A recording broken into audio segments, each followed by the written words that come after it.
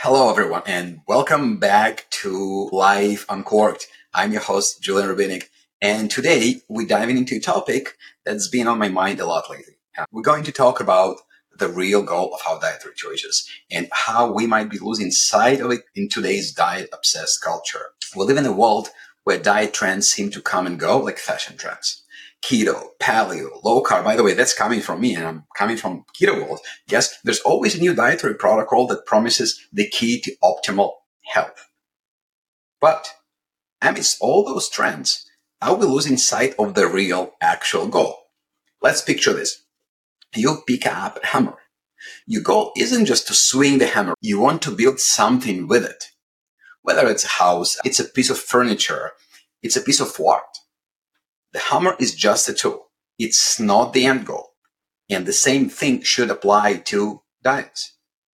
When we reduce the value of our meals to how well they fit into a specific dietary protocol, it doesn't matter if it's keto or paleo or carnivore or vegan. I don't care. We risk creating a very unhealthy relationship with food. We are setting the goal to do it, which shifts from the focus from nourishing ourselves to adhering to a set of rules. And friends, that's like a horrible thing. It's a bad place to be in. If our goal is strictly to do a diet, whatever it is, then any deviation from the diet will feel like a failure, which will lead to feelings of guilt and frustration. Moreover, strict diets often prove challenging to maintain in the long term. We all know life happens. We have birthday parties, vacations, simply stressful days, busy things at work.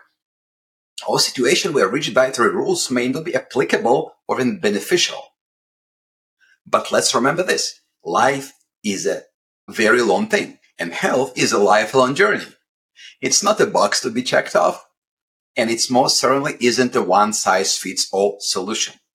We should be focusing on creating sustainable, healthful eating habits that can support our unique lifestyles. We are all unique. We're all different. So we need to support our unique lifestyles and wellness goals. There's another important aspect we all need to consider. Health isn't just about what we eat. Physical activity and sleep and mental health and other lifestyle factors are very much integral to our overall well-being. A singular focus on our diet can lead to neglecting these other areas. It will create imbalances in our approach to health, which happens to almost every single one of us. It's like building a house with only a hammer, forgetting that you might need a saw, screwdriver, measuring tape.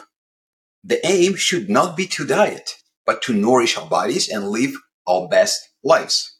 Diet cannot be religion. That would be dumb. Doing diet for the sake of the diet is ruining you. Instead of obsessing over the latest diet trend, try to strive to understand your body's unique needs and find the balance in your meals that aligns with your unique needs. Again, your needs are unique. You cannot go and take a general diet plan and use it.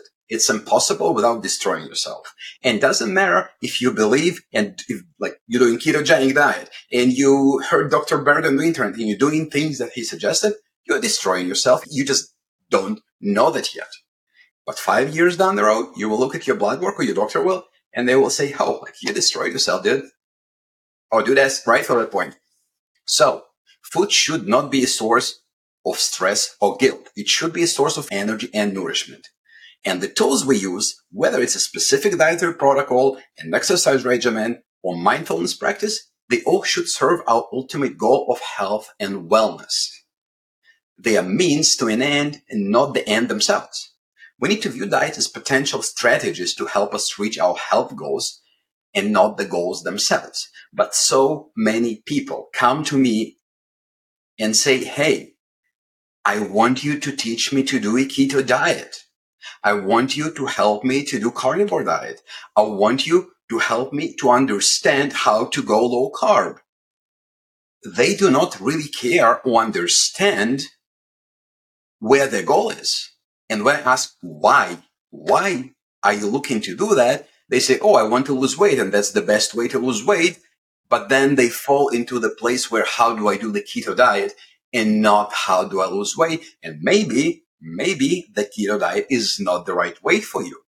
Because when I look at your blood work, I will find things that are not nice and you cannot do that.